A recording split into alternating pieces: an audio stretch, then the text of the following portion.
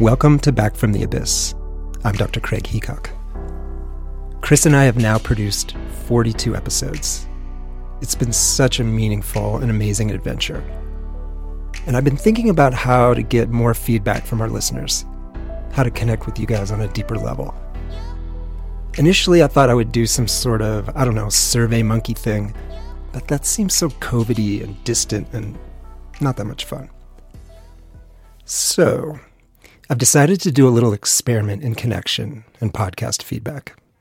I invite you to email me on my website, craigheacockmd.com, if you're interested in having a phone or video chat with me about Back from the Abyss. I'd love to know who you are, how you found the podcast, what you like, what moves you, what you'd like to see more of, what you'd like to see less of. All constructive criticism is welcome. I'm thinking that I'll pick some number of responses. I'm not sure how many yet, and I'll give each person a call. I'm actually really excited to reach out to you, so just let me know if you're interested. This episode is not like anything we've had on Back from the Abyss before. Late last year, I got an email from Ian Jaded, a Colorado-based author, artist, and video producer, who said that he had some stories that might be interesting for the show. So I reached out to him and found, holy cow, Ian has so many stories, many of them with themes we've never explored on the podcast. So after a few phone calls, we distilled the magical mystery tour of his fascinating life into two major Abyss stories. First, Ian's descent into eventual breakdown and brief psychosis after his psychonaut plunge into the realm of lucid dreaming. Then later, Ian used the African psychedelic iboga, or ibogaine, to pull himself out of the hell of opiate addiction. Before talking to Ian, I was only very faintly aware of lucid dreaming. I thought it was some type of especially vivid dreams which were not actually meaningful or physiologically different from REM-based dreaming. How wrong I was. It turns out that lucid dreaming is an amalgam of a REM dream state and a fully activated and essentially awake parietal lobe. EEG studies of lucid dreaming prove that parts of the brain are in a REM electrical pattern, while other parts of the cortex appear completely awake with a beta-type electrical rhythm. On the subjective level, this amalgam of REM sleep and awakened cortex could account for the feeling of being not just awake during the lucid dream, but also being able to control the action and even alter the dream context. And on a medical psychiatric level, by not having the human brain go into its normal sleep architecture, with intermittent periods of full brain REM sleep, REM deprivation can lead to mental and emotional collapse. The first experience I had was when I was about 19, and I'm 48. So we're talking, a while ago. So we're talking about 30 years ago or so. And at that time, I was a teenager. I had no background in this whatsoever. I didn't even know the word lucid dreaming, or, I'd heard of the idea of out-of-body experiences and that sort of thing, which we can get into deeper if you'd like to later. But this first experience absolutely blew me away. And what happened is that, and the setup is important. So I'm going to give you a little bit of the setup. I was woken up at like 5 a.m. because I had to take my mom to work because I wanted to use her car during the day. So I took her to work early in the morning, but then I went back to bed. And that is really important because when this lucid dreaming will often happen for people when they're kind of like in a slightly awakened state, a little bit like your body has been awakened, your mind has been awakened. I had to go drive a car kind of across town, get her to work, and then I came back and then I fell back asleep. I was still tired. So my mind had been kind of in this highly focused state, but then my body was still like, I was a growing teenager, so I needed more sleep. So I fell deeply back into sleep. But then, so about 45 minutes or so after I fell asleep, I found myself in a forest and it was the most realistic scene I had ever been immersed in my life. And I had no idea what was going on. The only thing that I knew was that I knew that my body was asleep. I was fully conscious. I knew what was going on. I'm like, I know I just took my mom to work. I know I just fell back asleep. I know that my body's asleep, but this is not a dream state. That's all that I knew. I didn't know anything else. But in my heart of hearts, I'm like, something is going on here that is profoundly different. And I kind of and this first experience just unfolded for me where I kind of wandered around this incredible forest. It was a autumn morning, and it looked like what the land would have looked like maybe 200 years ago. Like the forest was completely overgrown and there was no, there's no roads. There's, there's nothing, of any sort of human civilization around me whatsoever.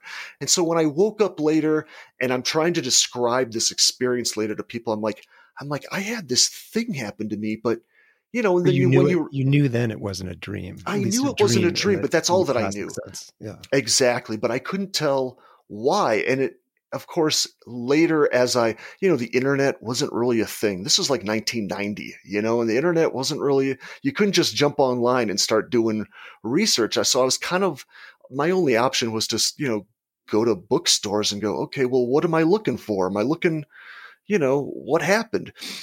It was the consciousness, the level of consciousness that changed everything. And by that specifically, I mean that I was aware that I was dreaming, and that made all of the difference. That made that I was fully conscious, that I wasn't being strung along by the narrative of the dream state. So, in any normal dream state, whatever's going on in your dream, you are just kind of following along the storyline. You're kind of being, tugged along by a leash is the way I kind of describe it.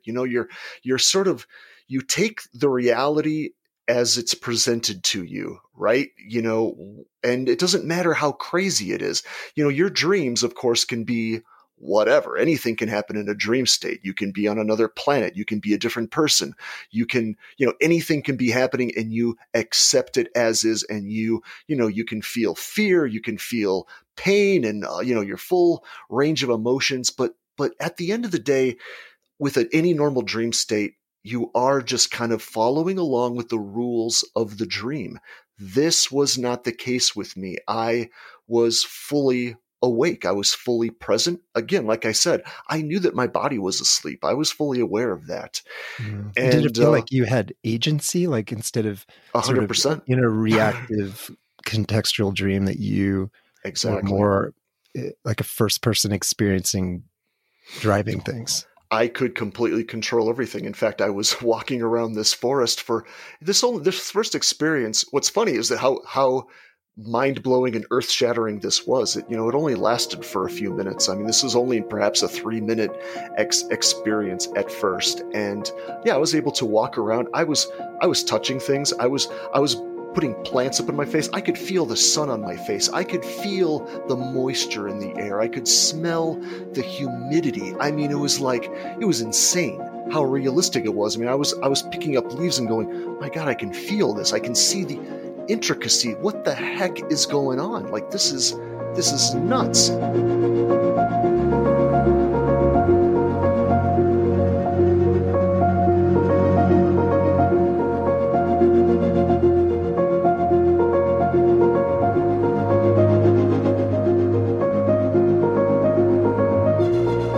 Sounds like what you're describing could also be considered by, in some contexts, like a religious experience, a spiritual experience, a almost psychedelic experience.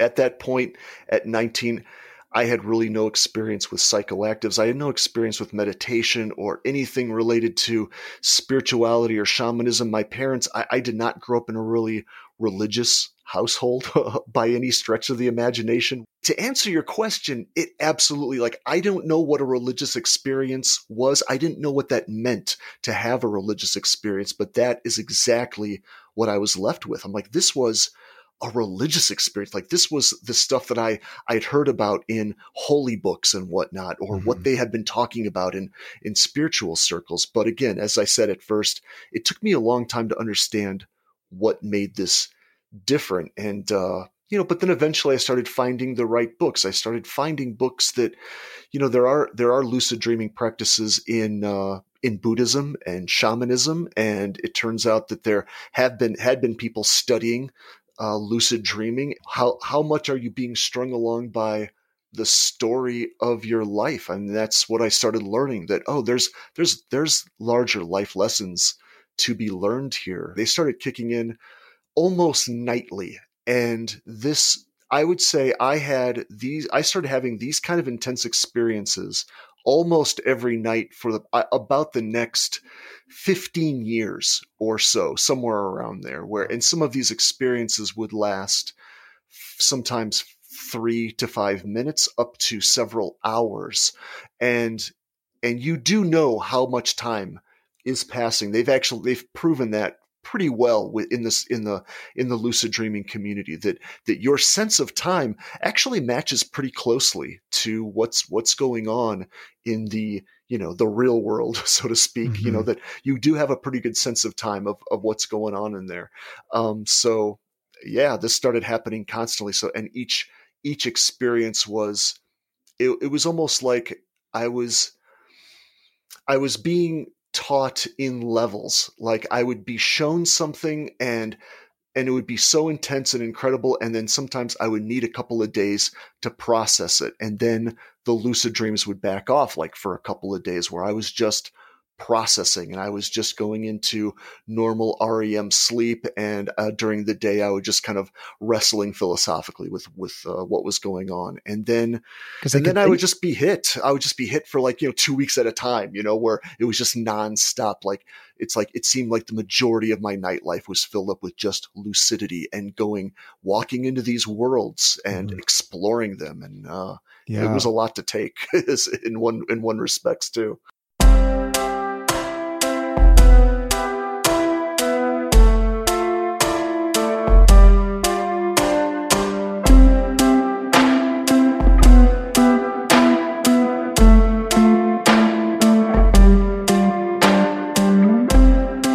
I have so many questions about this. One is that, wondered if you were finding yourself wanting to be in that world even more than the regular world, because it was so vivid and fascinating and unexpected. And were you finding yourself drawn more to wanting to actually go to bed and be in these states than actually face sort of the day-to-day?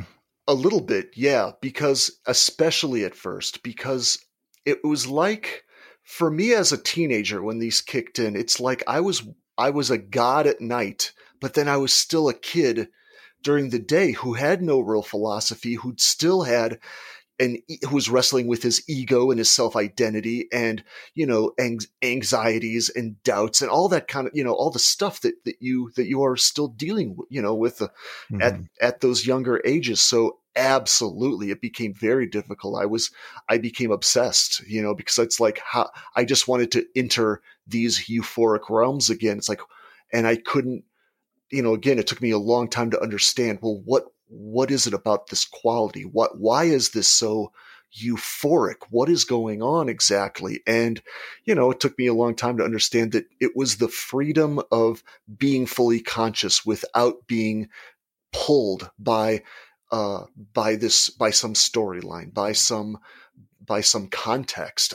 You can completely jump outside your context. And it took me years to understand, that's kind of what we're all doing all the time. We live in these tightly knit contexts during our day, our storyline that we adhere to, of our life, like, well, I gotta get up in the morning and I gotta go to work, and then I've got to do this at home, and these are the things I'm dealing with financially, these are the things I'm dealing with in my relationships, and and then we're always looking for some reprieve, right? We're always looking to some way to escape that, and I had found this ultimate escape where my body was asleep, so I didn't even have to deal with my body, and then I was in these fully conscious realms where I could do anything. And that's the thing. When you're in that state and you're fully conscious, you can do anything. I mean, you're like a god in your own little Uh, world. You can do whatever yeah. you want. And No,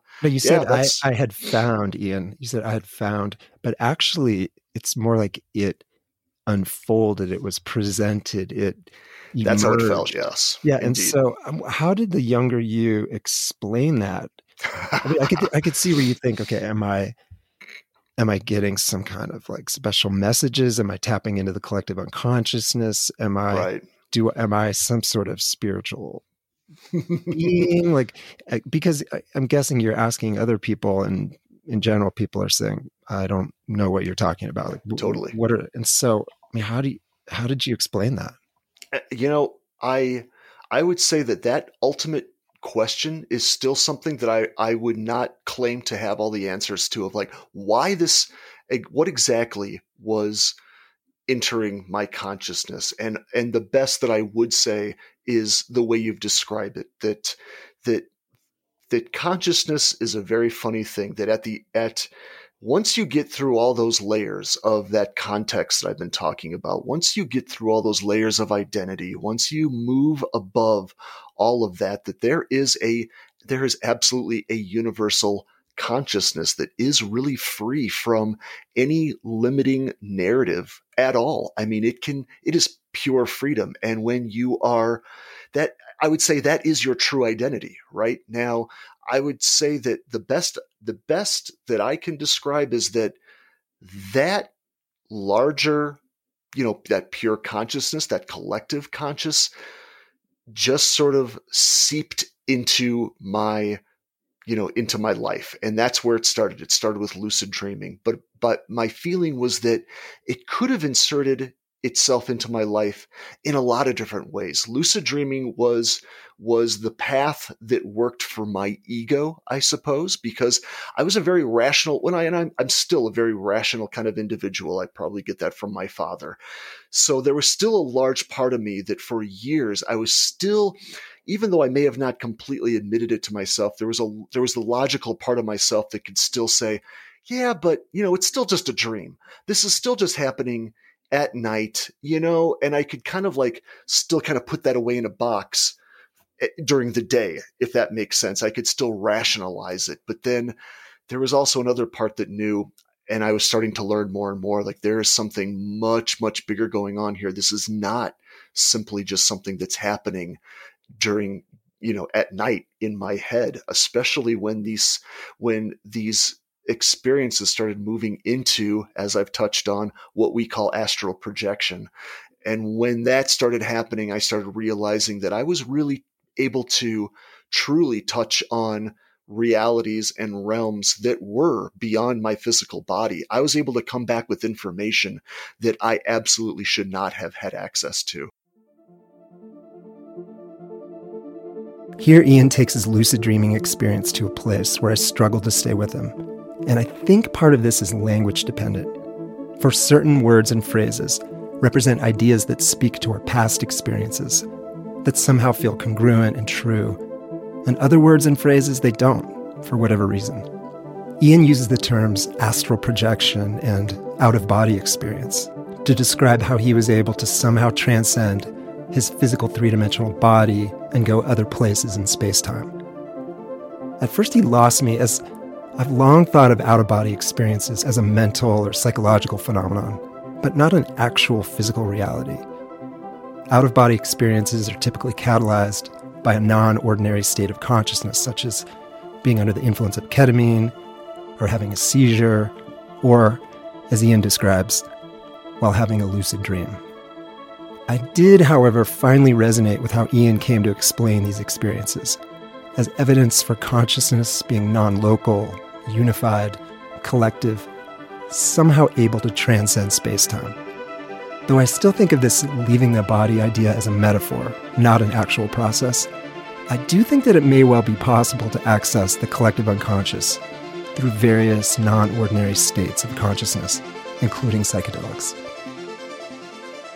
When that started happening, and that took a couple more years for that to start kicking in, that started really freaking me out because then I had to say, all right, this isn't just something that's going on in my dreams. This is something that is much larger. I'm going to have to really start taking this way more seriously, that this isn't just a fun thing that's happening at night. I was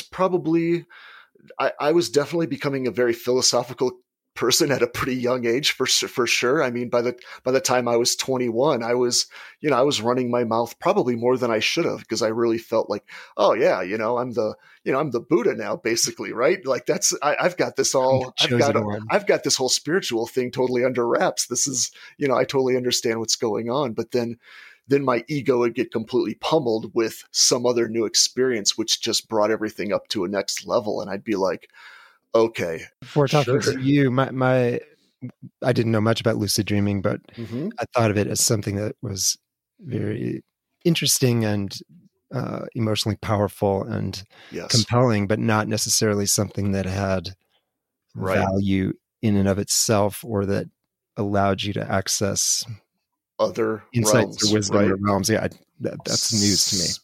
And it was news to me too. I mean, so now that's, if you're on the internet and you've got, your connections to these kind of groups where these conversations are taking place, it's very easy to find that connection right now. That was not a connection I had even suspected or ever. I had no reason to even think there was any connection between. Why would there be a connection between this lucid dreaming and what we call an out-of-body experience? And now, where I am now, in retrospect, it completely makes sense. Those two go hand in hand, actually. So, but what happened at first, before I understood any of these connections at all? I started, in my lucid dreams, I started, going, well, what can I do next? Because, after a while, you're kind of like a god in these states, like I said. So I said, well, where can I go? So I would go see, I'd go check in on my mom, or my dad, or friends and family. Just, well, what, can I connect with people? Well, what does that mean? Am I connecting with what my vision is of my mother in my subconscious? I didn't really know what that meant, but I thought, hey, from a psychological perspective, that might be interesting to go connect with people who I actually know in my daily life. So one of the first things I did was I went to visit, quote unquote, my mother. And at the time I was in Muncie, Indiana. I was in college. I was working for Bob Ross. I don't know if you know who Bob Ross is, the Happy Little Trees guy who did the painting stuff on PBS years ago. His studio was run out of a small outfit in Muncie, Indiana. And so my mother was still outside of Chicago, where I'm from. So she was some 150, 200 miles away, right? So what I did is I just kind of projected myself into my home to see if I could find her. And I found myself in my living room and just kind of observing. And I saw my mother in the kitchen through the living room, and I watched her just kind of, she was making breakfast, and I just kind of observed the scene for about 2-3 minutes. I just kind of took everything in, there she is. And I tried to, say something, but there was no, there wasn't any response. I didn't feel there was a real connection to what was going on. And I kind of looked at the wall, the clock on the wall, and I looked, and it's okay. It's 7:20, and I kind of took I observed everything that was going on, what she was wearing, and then she did something funny. She pulled these pans out from under the stove, and she dropped this giant frying pan, and I just heard her say, God damn it, that sort of thing. And I just kind of giggled and whatnot. Then I went back and I woke up later on. So out of curiosity, and it was just pure curiosity, I called my mom later on in the day. I said, Mom, just bear with me for a second. I said, you need to tell me exactly what were you doing at about 7:15, 7:20 in the morning this morning.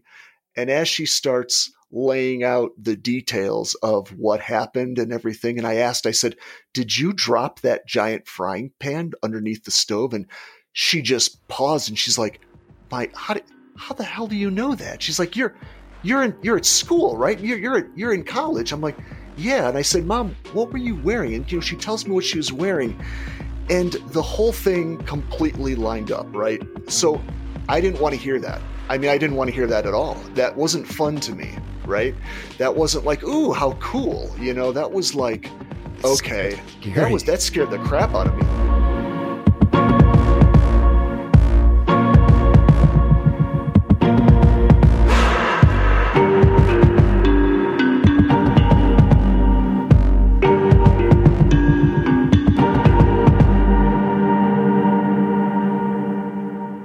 Again, I'm a skeptic to the last. I mean, I really am. And I still am to this day on some level. I still said, all right, I know my mother. I know her habits. None of this means anything. This is still, I'm still going to put this under coincidence that I know so much about her and I know her behaviors, and I might have known, like, well, she would have been getting ready for work at this time, yada, yada. But then these continued and they just kept piling up where and they got more and more specific. Was it, it sounds like it's starting to get incredibly interesting and scary. And did it start to get a little dark? To this thought that you, I could see where you're thinking, okay, either A, I have sort of, special powers, or I am losing my mind, or right. Something is not, like, most people are not doing this. And what is, I could just imagine that this would be thrilling and kind of horrifying. It was exciting. The astral projections were, at first, before I could really prove it, I would say the experience I'm laying out now is one of the first times where I'm like, okay, this is too specific. I feel like calling this coincidence is now getting to the point where that's inappropriate, and I'm going to have to start looking at this from another perspective. These just kept happening over and over, where I kept on being able to, confer with other people and go, okay, this is not just, this can't be coincidence.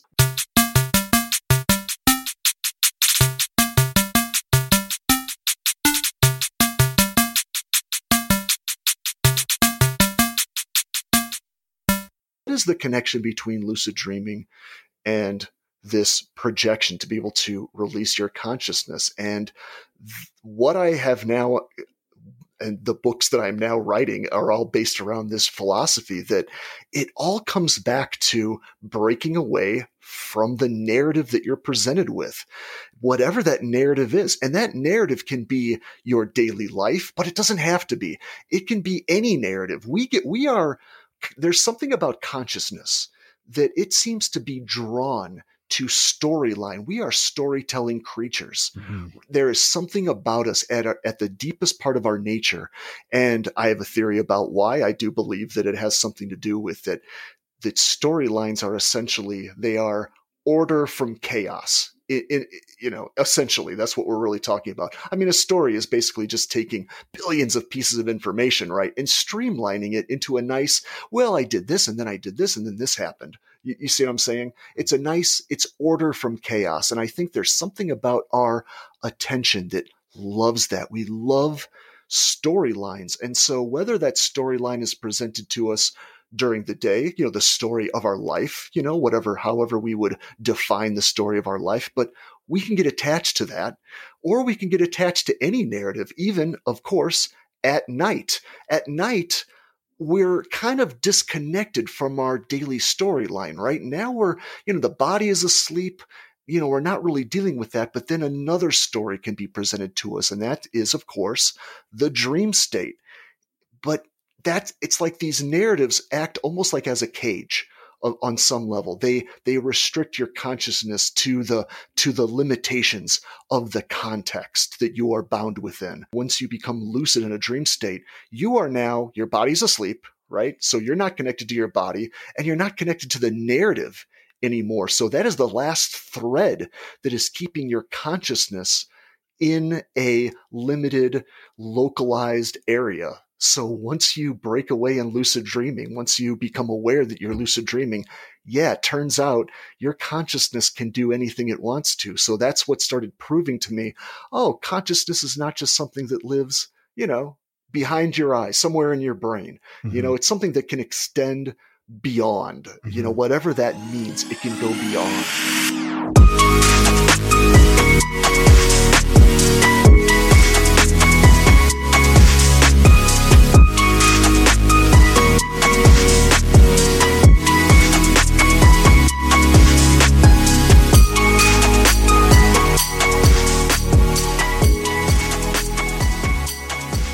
The idea is that consciousness is not localized, and that has a lot of implications. So when I started experiencing that, that really, really profoundly disturbed me, where I started going into these states of awareness where I could sort of astral project out of my body, but then I could then be in multiple places at once. And now when I say that, our minds are so linear and so limited, you can't really probably even understand what I'm saying, because if I say that I saw things from two different perspectives, you might think of kind of like an overlay, when a movie has like a transition from one scene to another, or you might see of like something like a split screen when you're, or like when you're in a Zoom meeting and you can see things from two different screens, right? That is not what I'm talking about. I would be able to go into states of consciousness where there were two truly perfectly realized perspectives happening simultaneously, not like a dissolve or a split screen. I'm talking two completely realized perspectives. And that broke me, because it's like that. I felt like I broke something at some fundamental level, is how it felt. I was like, I would wake up and go, I don't know who I am anymore. Like it's like that shatters your ego at such a core level, because it's, your self-identity. You like to think of yourself as being just in one place at one time. You have this idea like, well, I'm me, I'm this, I'm whatever this is that's living behind my eyes. I'm in a very specific point, if that follows placed in space and time.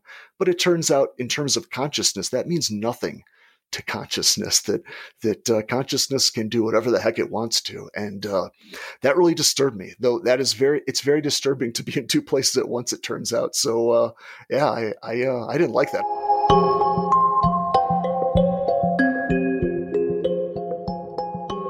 With increasingly severe sleep deprivation, Ian descended into chaos and fear, wondering what was real and what was not. Now, we know that REM sleep is crucial for restoring emotional resilience and maintaining mood stability. And as lucid dreaming took over his nights, he began to feel increasingly unstable and disconnected from his world. It's still not clear to me what parts of Ian's experiences here were due to the transient psychosis of sleep deprivation, and which were an extreme and unusual manifestation of his lucid dreaming. Whatever the case, Ian's increasingly frightening experience speaks to why sleep deprivation has long been used as a primary form of torture to break people down mentally and emotionally.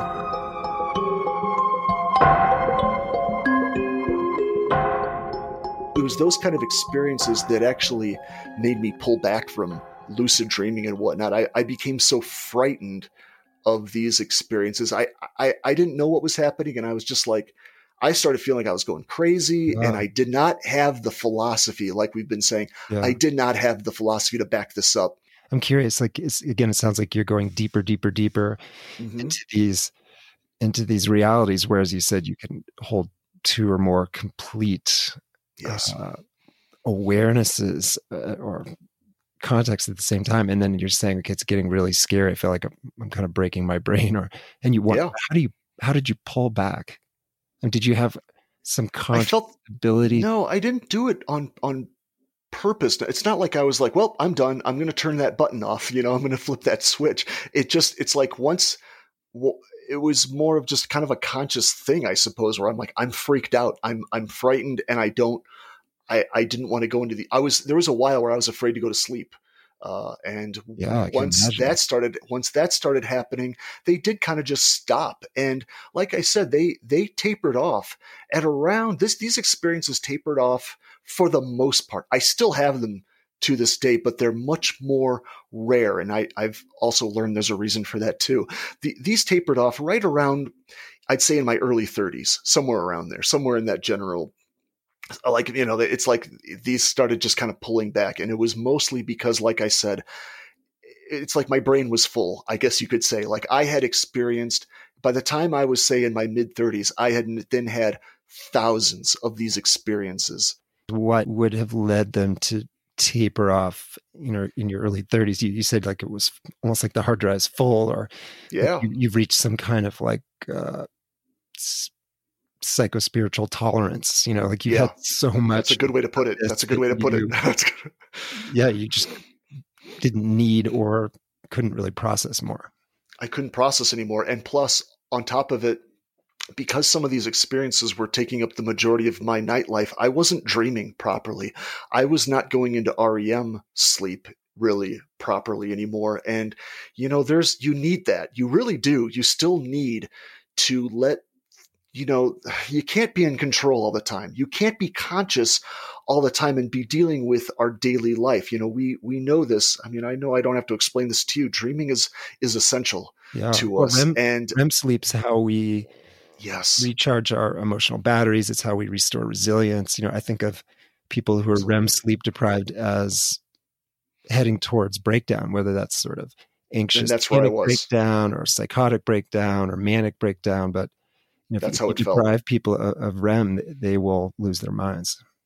And that's exactly where I was heading. I mean, there was so many times where I'm like, I can't deal with this anymore. Like this is too much. I'm not prepared for this. I don't understand what's happening. And the implications were so profound. I didn't know how to conduct my daily life anymore. I didn't know where to go from there. And, so I went from being the loudmouth, like, yeah, I've got everything under control. I'm basically the Buddha now. I got this all under control, to just going, I don't want to talk about this anymore. I don't even want to tell the stories about this anymore. This has just freaked me out. And I pulled back completely. It's almost as if your journey there in your 20s to early 30s with lucid dreaming sort of paralleled what happens with addiction or a lot of substance use, that it's exciting and vivid at first, and it can take you to places you haven't been, and it's this thrilling journey, and then it starts to get more and more intense, and it can eventually get to the point where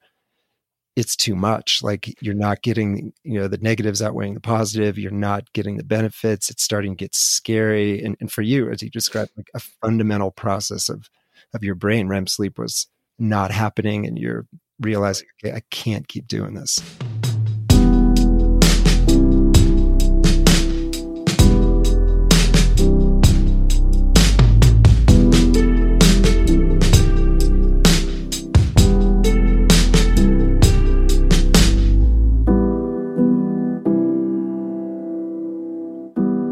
So on the physical level, my solution to that was opiates. As you talk about addiction, I mean, once I found opiates to me, it's like it was the perfect answer in many ways. As you were saying, it's like it seemed like the perfect solution.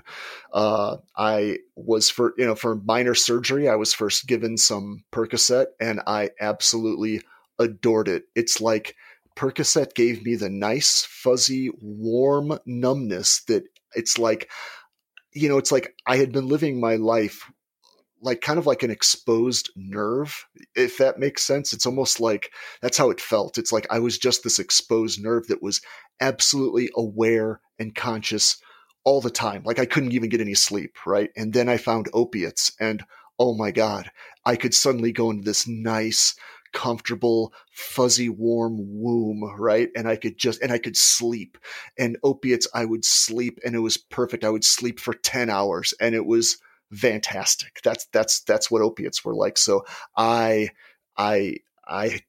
turned into a huge addict. I got to the point where, like I think I had mentioned earlier that when we were talking before, that I was never a non-functioning addict, but but it certainly wasn't a good thing where I was, just, once you start on an opiate addiction, it's not like you can just set it aside. It's kind of like, that thing will be tapping on your shoulder every day going, yeah, well, what are you going to do? You better find a solution to this. So I eventually went from Percocets and I realized that was too unreliable finding any sort of Percocet supply. And I started just making my own. And I got addicted to opium tea. And it turned out that at the time, that's not really the case anymore, but at the time, getting the resources to make opium tea was really quite easy and really very inexpensive. So I started creating my own opiate elixir, so to speak, and I was on that for years and years. So that sort of was my solution, I guess you could say. It was a solution until it wasn't. Until it just got to the point where, okay, I'm just, I'm opiated out, and I was not feeling anything after a while, where I realized, it does something not just to your physical body. I mean, opiates have all sorts of weird things where I wasn't really feeling my emotions properly anymore. And I was, after a long time, I was missing the lucid dreaming after a while. I kind of felt like the opiates did kind of serve their purpose, really, on some weird level. I mean, they did what I wanted them to do, but then, it got to the point where I couldn't say no to them. So I had to, after a long time, I'm like, all right, I need to get off of this. This is not a lifestyle I can continue with. So I eventually found solutions to that as well through another hallucinogen. It turns out, ibogaine. I did ibogaine.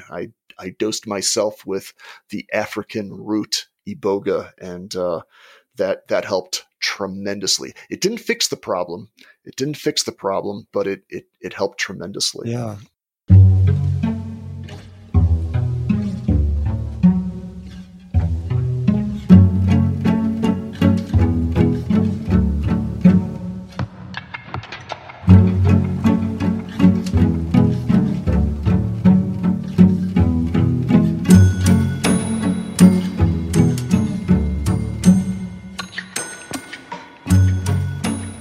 Tell me about the process of how you decided to go down the ibogaine road, how you prepared for that, what that actual experience looked like.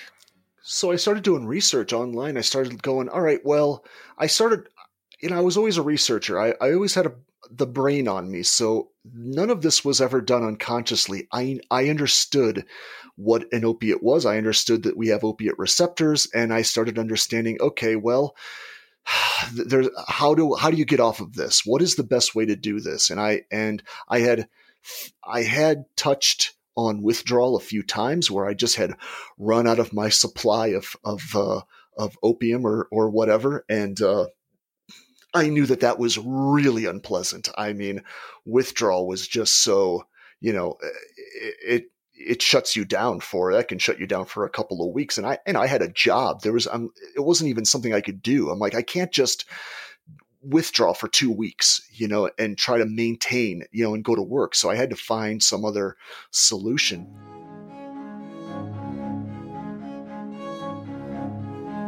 I think Ian downplays here the utter hell of opioid withdrawal, possibly because of the gut-wrenching intensity of his ibogaine detox, as you're about to hear.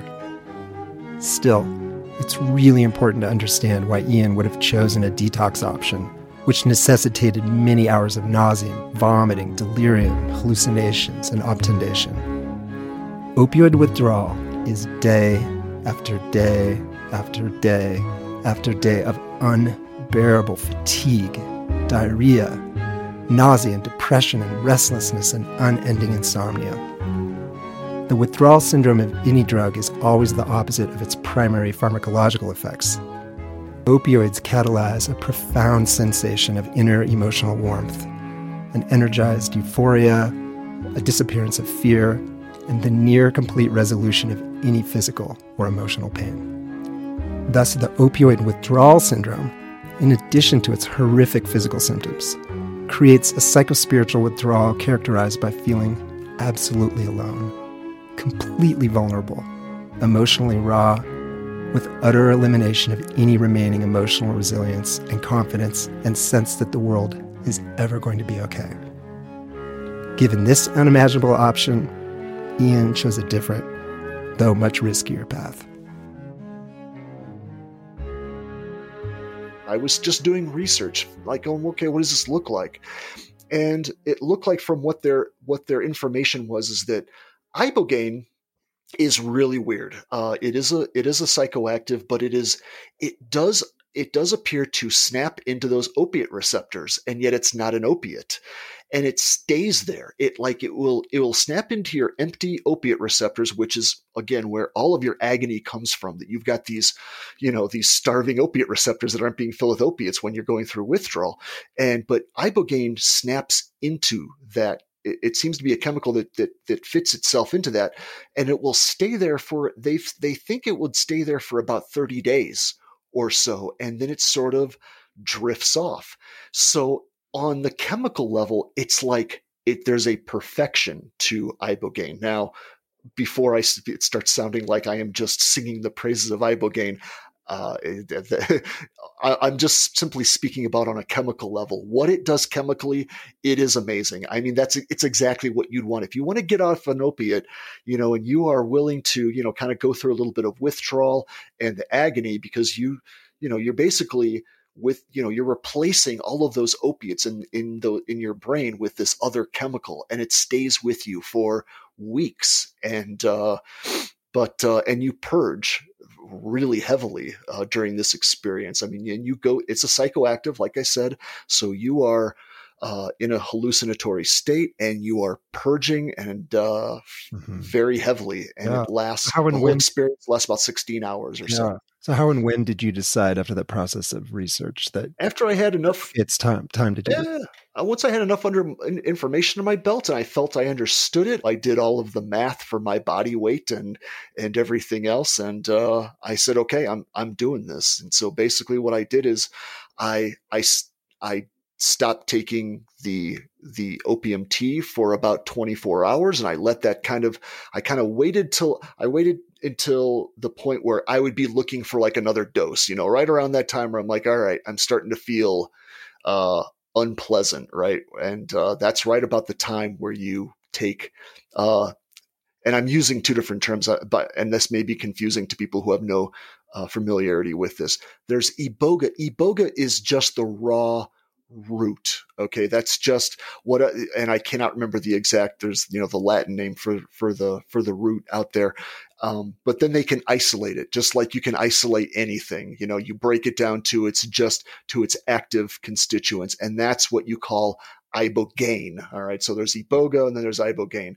So what I did is I first started with a small dose of iboga, just the natural root, and that's the idea is that you just take that at first just to make sure that you're not going to have any like an allergic reaction to it or any kind of weird, some sort of crazy reaction. So I took iboga at first, let that settle in for a couple hours. I felt pretty comfortable. You do this on an empty stomach, so things were kicking in pretty fast. And then I took the rest of the ibogaine, which was the concentrated, the isolated version of that. And then what you do is you have to lay down. You have to go into some room. I brought fluids and I brought a bucket because I knew I'd be throwing up, and you dim the lights. And no one was with me, and I was living alone at the time. I had just gotten out of a relationship, and I said I didn't want anybody around. People knew. I had told some close friends and family. I said, hey, this is what I'm doing. I'm doing this to myself. I was pretty open about my addiction to a few of the closer people in my life, and they knew I'd been researching this stuff, and so I had people on if I needed to contact them on my cell phone, I could have, but I felt confident that I could do this alone and I could get through it. And, I did get through it, but I would say that it was still an absolute mistake. I should never have done this alone. I was not prepared for how incredibly powerful the experience was. And maybe I took too much. It's possible that they gave me too much for my body weight. That was not that wasn't the math that I had done. And they agreed. I had other people who distributed this stuff who said, this is the correct dosage. So, can you run us it's through rough. like how that experience felt, what you experienced mentally, physically, emotionally, how that evolved over the hours and days? So the first thing that was really frightening was that it drains you of your energy. And I had heard that. I had done the research, but I didn't really know what that meant. I'm like, okay, so you're going to be tired. It's not like you're tired. It's like it does something to your body where all of the energy, it's like my energy just seeped out of my muscles and just evaporated, and moving became difficult. That freaked me out because then I realized, wow, I'm kind of trapped in my bed. Like I really couldn't move very well. It does something to your body.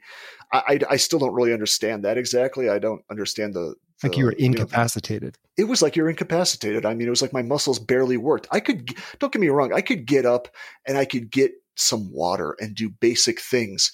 But then on top of that, not only does it rob you of your energy, it does something to your equilibrium that I compared to like seasickness, but it's like seasickness times 100. So, and this is why when people do this in a professional settings, and there are, this is actually legal in several countries like Canada and Mexico and Germany. This is of course not the United States because we're always behind everything. When this is done in a professional setting, you wear an eye mask and you do this in a almost a completely dark room. Well, I had heard that you would get nauseous, that you'd get kind of like a seasick feeling, but I was not prepared for how intense this was. All I had to do, I still had some light coming in through my window because I started this at around 11 in the morning or so, because I knew I'd be dealing with this for the next 17, 20 hours or so. So I started this, earlier in the day. Just the light coming through my room, if I turned my head too quickly at all, just from the little bit of light coming through the shades, it's like all of my vision would just become a swirling, nauseous mess of wave and color. And it was horrible. So all you can do is just lay back real still and just let it do its thing. And then you just start throwing up. And I can't tell you how many times I threw up. I must have thrown up a dozen times over the next 20 hours. I was nauseous. I was sick. I couldn't move. Were you scared? I mean, you're alone, and I got pretty scared, definitely, but it was still it was still following the basic pattern of what I had researched, right? So I didn't like go, okay, I wasn't really a point where I felt, man, I'm not going to call an ambulance and I kept thinking, like, if I called some sort of medical professional, what are they going to do with me? They're not going to really know what to do. I had a feeling they're not educated with this thing that I just took. And so I guess I felt that I wasn't totally confident that even the doctors would really know what to do with me in this state. And so I decided to just to just kind of go through it. And it was rough. There were a couple of times I had to go to the bathroom. The bucket was absolutely not enough. I mean, I was purging. I had to go, and I was urinating constantly. So it got to the point where I had to go to the bathroom, and the bathroom in this apartment that I was in at the time was literally 15 feet away from my bedroom door. And to get there I bet it took me about a half an hour to get from my bedroom to my bathroom. And I'm talking, I had to crawl slowly on my hands and knees, slowly, so that I wouldn't throw up again, so that I wouldn't jostle my body too much. It's like, God, just thinking about it, it's like it's bringing back nightmares. It's like your whole body is beyond nauseous. And it's like if somebody this sounds possibly worse than opioid withdrawal. But the thing about it is that the idea is that it's almost like you're doing 2 weeks of withdrawal in one day. That's the idea, is what you're kind of doing.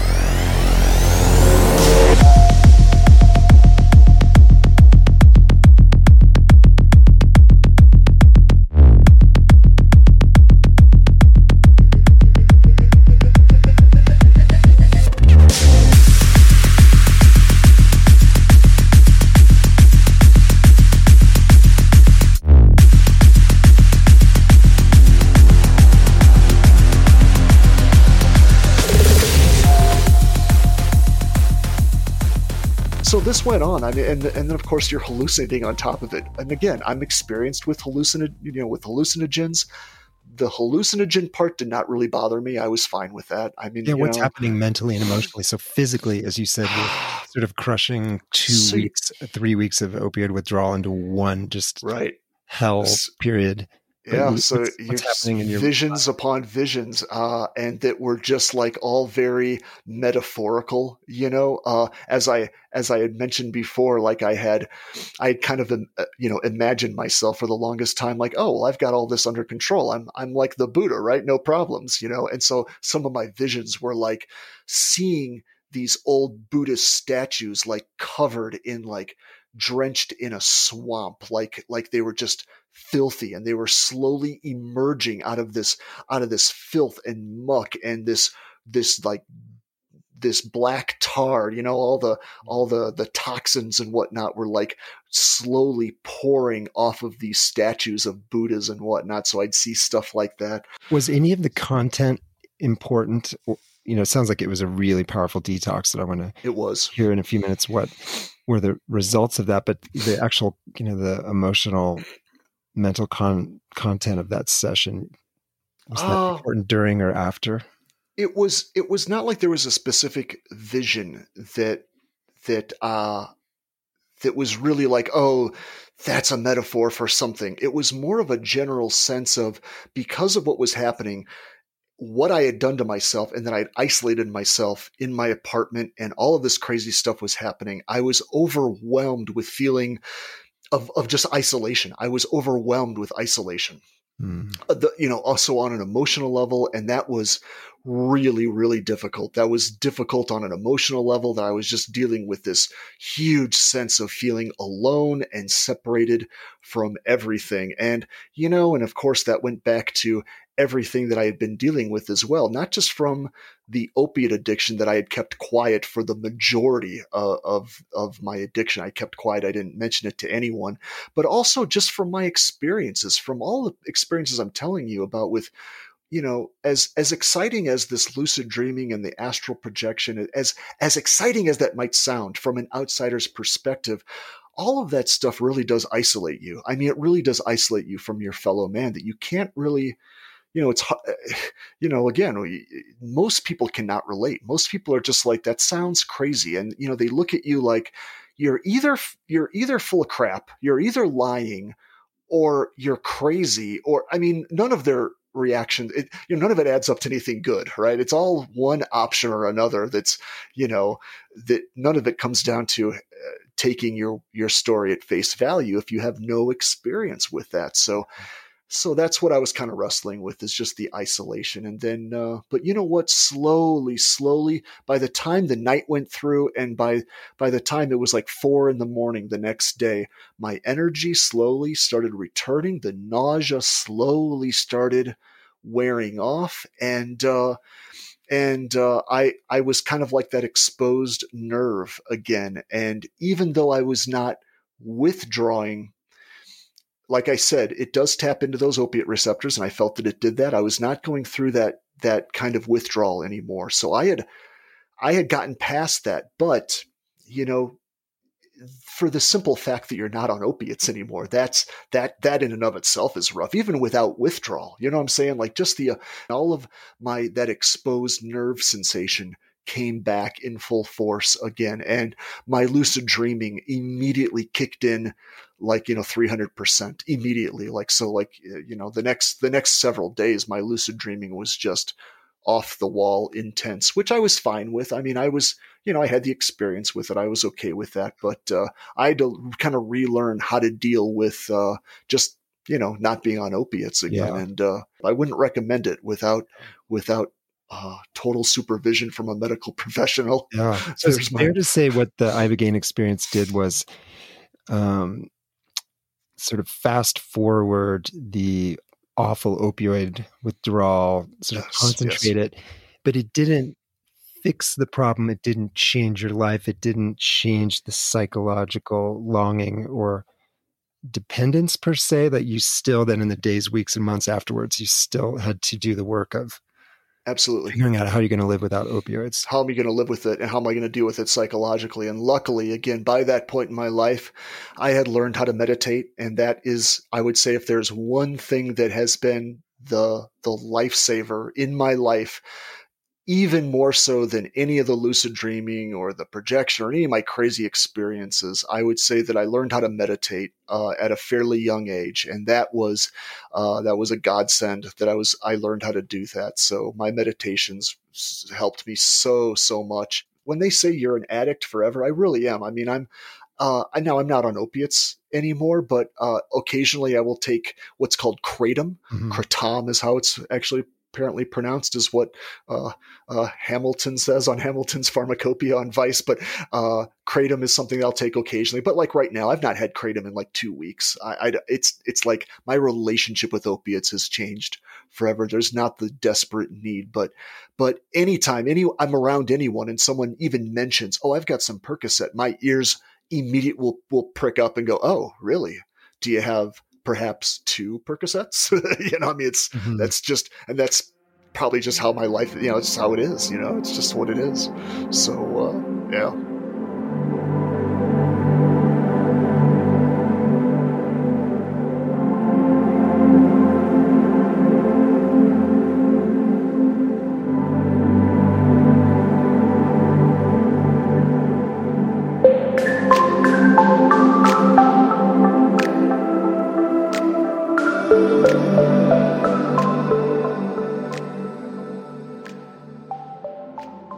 So where are you now today after, I mean, you've been through some powerful experiences in your 20s with lucid dreaming and Right. and tapping into this sort of non-local consciousness, and then this whole other phase of seeming like finding opioids as kind of a spiritual salve and a way to Right. power through and continue your creative process. And that worked until it didn't.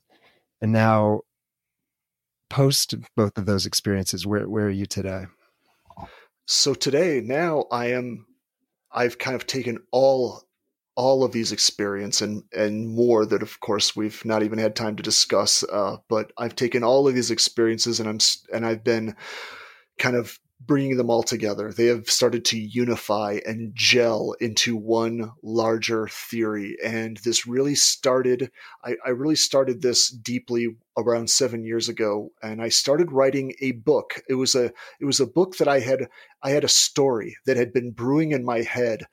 God, possibly forever. I had a story kind of brewing in the back of my head, even since I was a little kid, and it's evolved so much over the years. And I finally started writing this thing down. I said, I'm going to start writing this book. I want to write this story. And that's what I started doing. And it was fiction. Basically, it was taking all of my crazy experiences, everything that I had dealt with, from the lucid dreaming to the spiritual kind of aspects of it and even the rougher stuff, my demons. I took all of it and I poured all of this into this book. And that was my first novel, Tripping the Field. I found an indie publisher out of Oregon who was willing to not change any of it. There was a lot of people who looked at it, they're like, well, I don't want to have so much drug use in the book, or I don't want to have so much discussion about religion or certain things like that. And so I kind of had to turn them away. But I found a wonderful publisher out of Oregon who took my book as is. And so then when the book was published, I kind of started doing like radio shows and podcasts where I would kind of talk about the book. And then what I didn't expect was that naturally people would ask me like, hey, this is a crazy book that you've written. This is a wild adventure that deals with, psychedelics and quantum physics and all this nut stuff. Like, where did you get the inspiration for this? So then I kind of started talking about this stuff again for the first time in years and years. And as I started talking about this again, and through writing that book, I started, all of this stuff started to really gel. Well, it's not like it started to gel. The reality was that it had gelled and I just wasn't aware of it. I'm like, oh, wow, all of this stuff has really been gelling for years. And I've really walked away with a very unified theory of everything that's going on. So now I'm in a place where I can speak about this stuff. And so now when I come across a problem in my life, or any of my tendencies towards whether it's addiction or depression or anything like that, I can see it through this larger perspective. I can see it through this, this unified theory of how consciousness works, like as we were talking about earlier, this larger perspective of consciousness.